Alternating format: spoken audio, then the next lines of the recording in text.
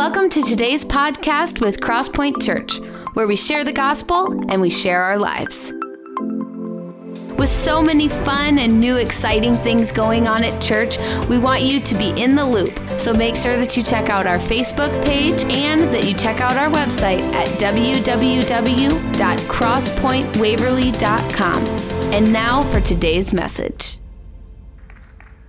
Well, we are just a few weeks away from Easter Sunday, and I'm telling you, there is a stirring in my spirit for what God is doing right now, as well as what I believe He's going to do even on Easter Sunday morning. So as I've been preparing these messages, my heart is in a posture of gratitude, thinking about what Jesus has done for each of us. And then also as we approach Easter Sunday, there's this built-in reminder of Resurrection Sunday to know that Jesus is not dead, but He is alive. Amen? And so in anticipation of what's to come, we've added an additional service, and we're going to have 3 special service times on Sunday morning. So I know we've gone over this in the announcements, but it's such a change. I just don't want anybody to show up on Easter Sunday and have missed something because you showed up at the wrong times. So here's what we're going to ask you to do, is make sure that you invite, and not only invite, but bring your friends to one of these 3 services. And for those of you who are part of our online church, you can bring your friends to the online service with you on Easter Sunday. But the service times are 8 o'clock, 9:30, and 11 o'clock. 8 o'clock, 9:30, and 11. What time? 8 o'clock, 9:30, and 11. 8 o'clock, 9:30, and 11. Which one are you going to come to? Oh, cool. You're going to come to all 3. I love it, Chuck. That's a good call. So anyway, I would encourage you to come to one of those 3 services Easter Sunday morning. Well, we've been in a series called Journey to the Cross over the past couple of weeks. The first week, we looked at the portion of Jesus' journey to the cross that led him to the Garden of Gethsemane. And there he took Peter, James, and John with him to pray. We looked at the idea that the journey to the cross begins with a decision to obey. Long before Jesus was ever crucified, he had purposed in his heart that he was going to be obedient to the will of the Father. Last week, we looked at how the journey to the cross became the greatest comeback story for a disciple named Simon Peter. And if you missed last week's message, I would encourage you to listen online at crosspointwaverly.com or find us on Spotify or YouTube or any other Facebook, or we're everywhere you want to be. And so if we're not, then tell Pastor Madison. She'll figure out how we can get there where you want to be. This past week, my wife and I were watching this show called Lone Star Law. How many of you have ever watched Lone Star Law? Okay, 3, 4, 5. So there's going to be a little bit of humor here, which will go over about 80% of your heads, which is normal. Like, I'm used to people not laughing when I make a joke on a Sunday morning, right? So I just already know that it's going to miss the mark this morning, but some of you still might find this humorous. So we're watching this show, and it's a show that follows Texas game wardens, and there's a voiceover that describes the job, and it says, of hundreds of officers of the Texas Parks and Wildlife Department, and part of the Texas State Police is having the toughest job in the state, protecting the state's wildlife resources, safeguarding the public safety, and occasionally putting a bad guy in jail. Now, if you've never seen that show, you do not have an appreciation for how good that impersonation was of that guy.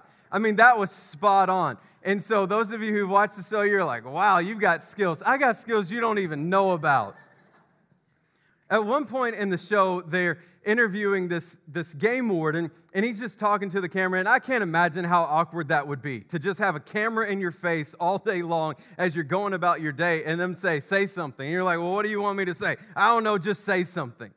So I think this guy must have just thought the first thing that came to his head, and he says, my job is to make everybody happy. No, I don't think so. I looked at Erica and I was like, nope, that's not his job. The person who serves ice cream at Four Queens, that's their job, to make everybody happy. Mickey Mouse at Disney World, his job is to make everybody happy. The game warden's job is not to make everybody happy, because if you'll remember, what do? Their job is to protect the state's wildlife resources, safeguard the public safety, and occasionally put a bad guy in jail. Okay, I'm pretty confident the bad guy that he put in jail is not happy that he got arrested. The journey to the cross begins with the trust in the goodness and the all-sufficiency of Christ. And it's amazing how all of us can read the same book and come up with different conclusions. So there are some of you in this room today, when it comes to the subject of happiness, you would think that if you read the Bible that God doesn't want you to be happy at all. There are others of you that would read the Bible and say, if you're not happy all the time about all things, then you're spiritually deficient.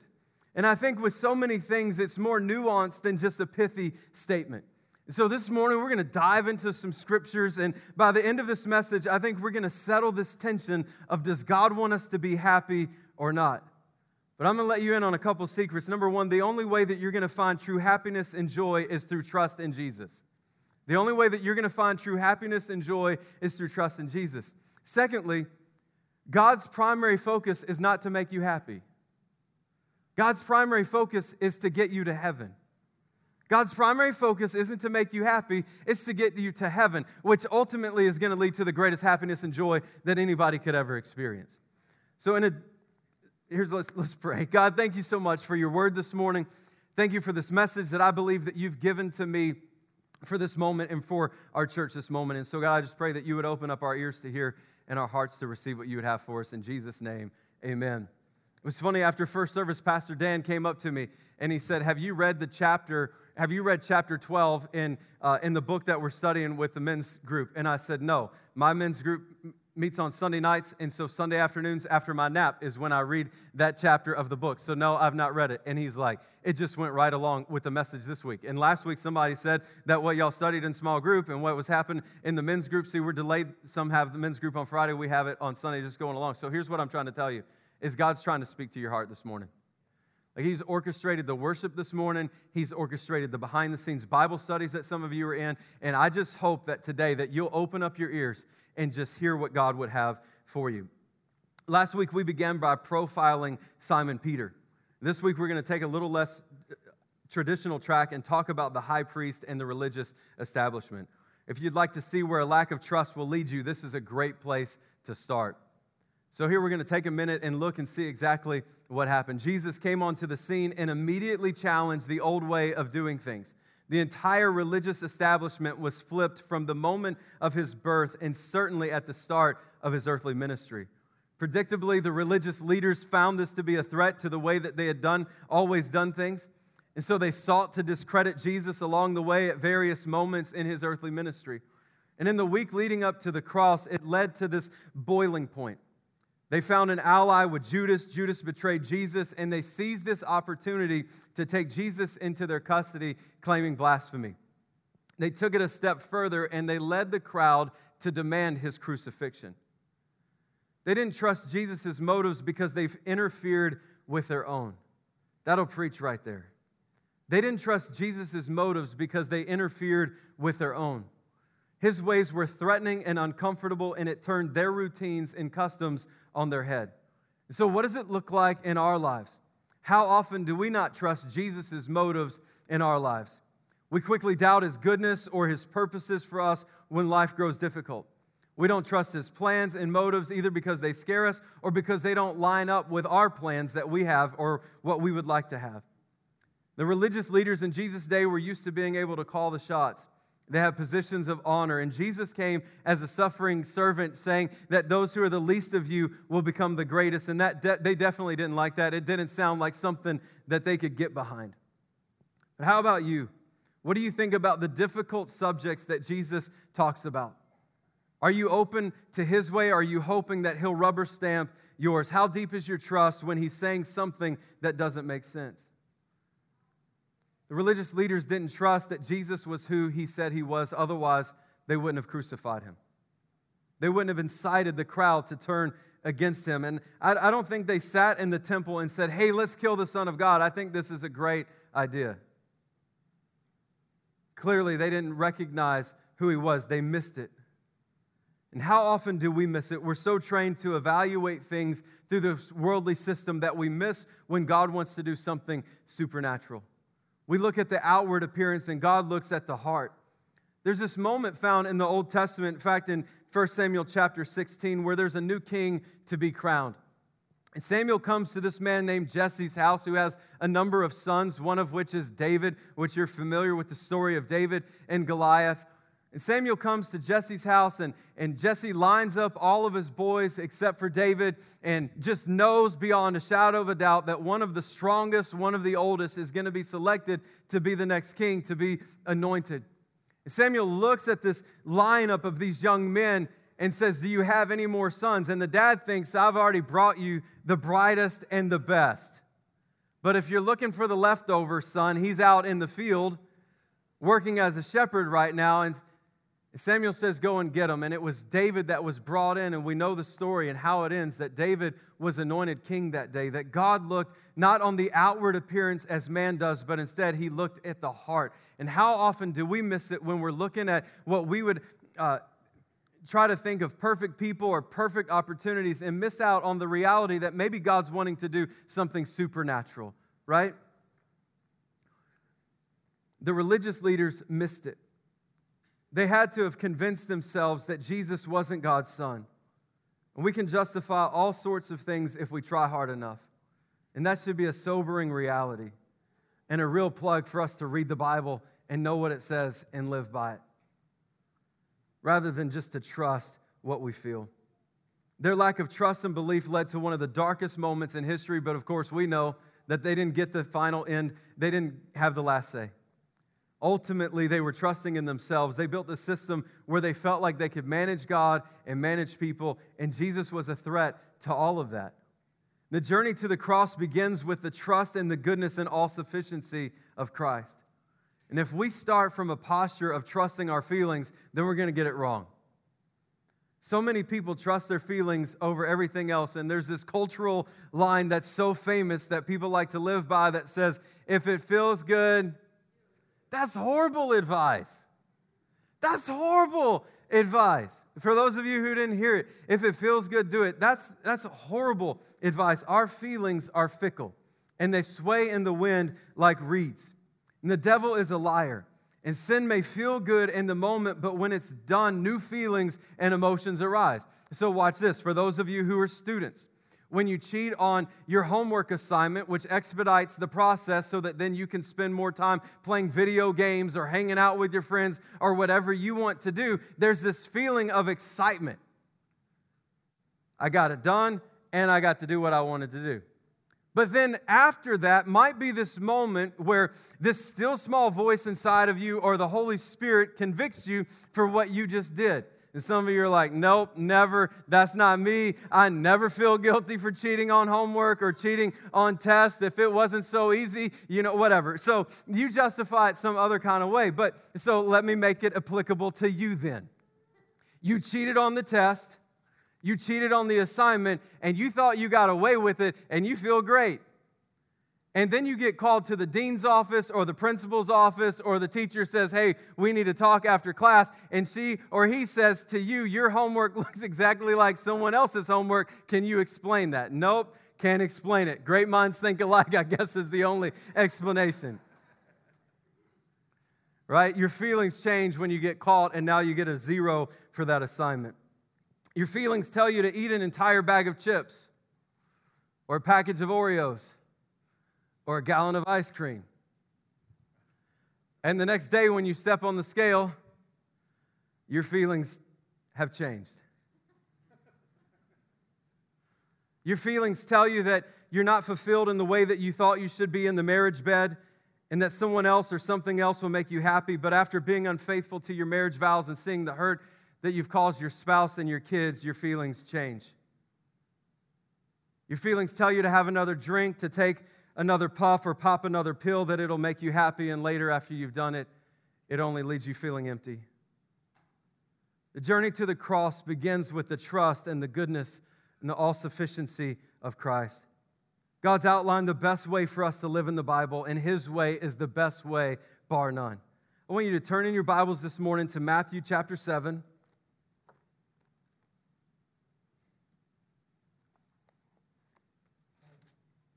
We're going to start reading in verse number 12, Matthew chapter 7, verse number 12. It'll also be on the screen. Here's what it says. So whatever you wish the others would do to you, do also to them, for this is the law and the prophets. Enter by the narrow gate, for the gate is wide and the way is easy that leads to destruction, and those who enter by it are many. For the gate is narrow and the way is hard that leads to life, and those who find it are few. In verse number 12, so whatever you wish that others would do to you, do also to them, for this is the law and the prophets. This is a verse that even in our public schools, teachers are still able and willing to teach. Do unto others as you would have them do unto you. And can I just tell you that these are great words for 3-year-olds and for 103-year-olds and everybody in between. These are great words to live by.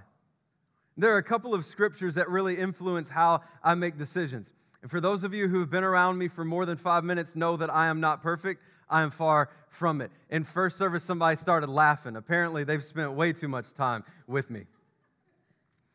But there are a couple of scriptures that really I try to apply to life situations, and one is Matthew chapter 7. So is this something that I would want somebody doing to me? The next one is found in Galatians chapter 6, verse number 7. Do not be deceived. God is not mocked. For whatever one sows, that will he also reap. That one will scare you.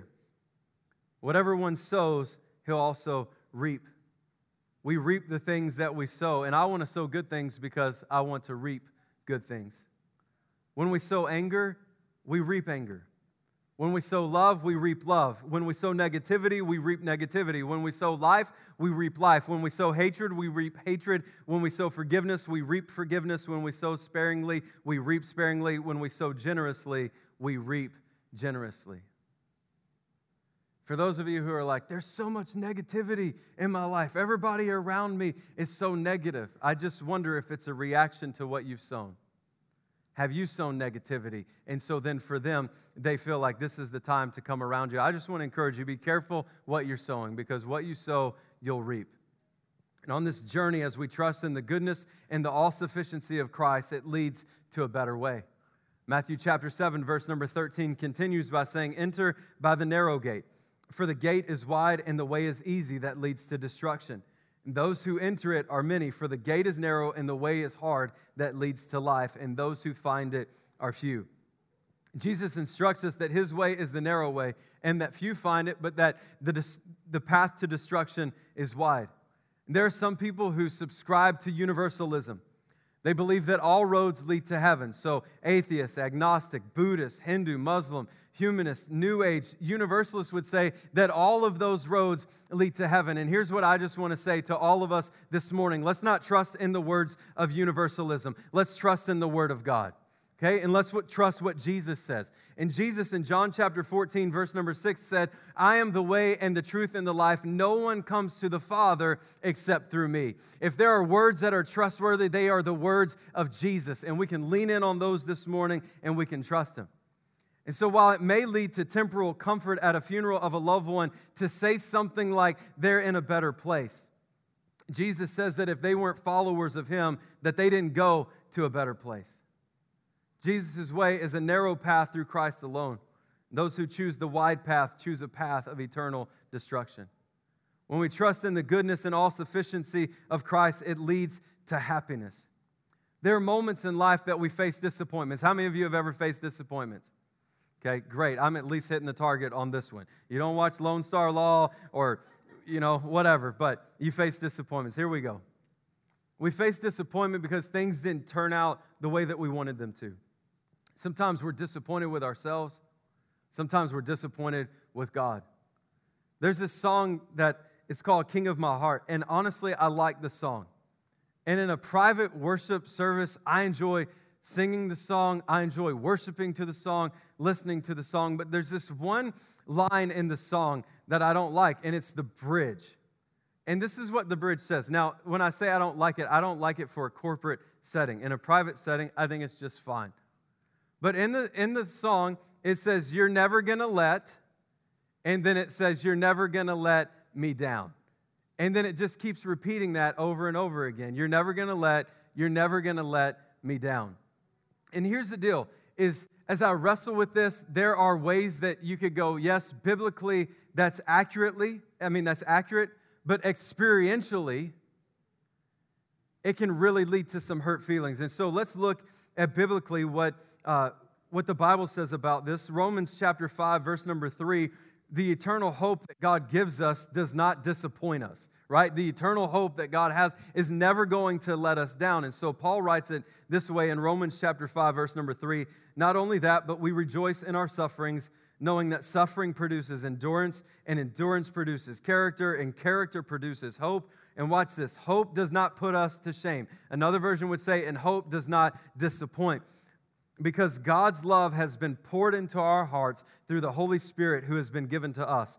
For while we were still weak, at the right time, Christ died for the ungodly.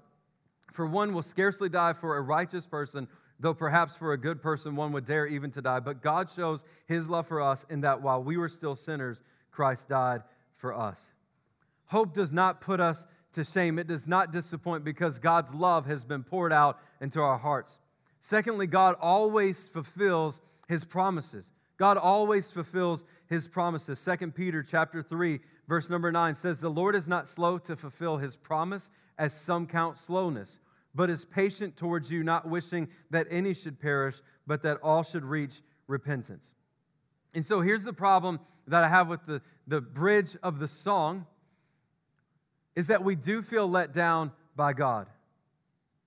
Not in the eternal sense or with unfulfilled promises, but we're disappointed or experience being let down by God because of our immediate, fleshly, often impatient requests to God that go unanswered and unfulfilled.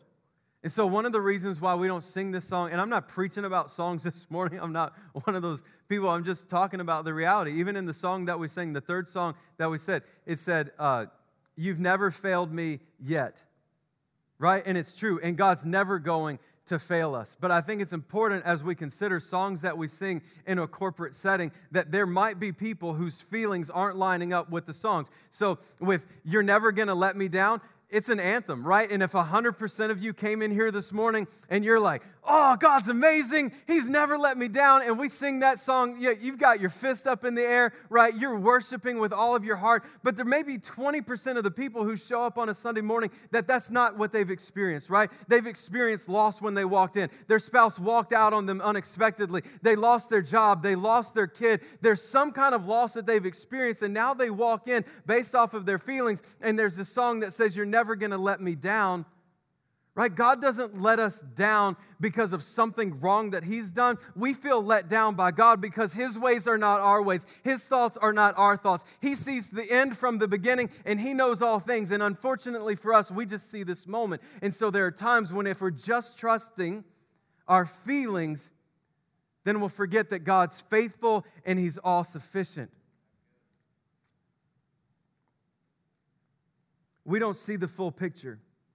As parents, we're not able to predict the future of our kids, right? But all of us have been where they are, and we can foresee their next few steps, right? We know that some of the decisions that they make, the actions that they take, or the inaction will have consequences or rewards. But we can't predict their future. But God is so much greater than an earthly parent. He wants good things for you even more than you want good things for you. That's the entire theme of the Bible. God's default is goodness and blessing.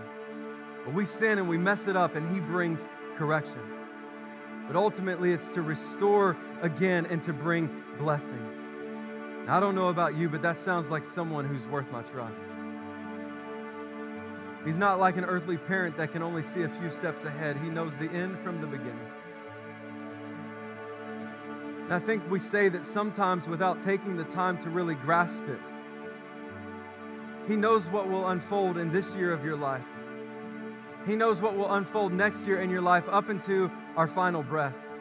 And then He knows what's coming after that.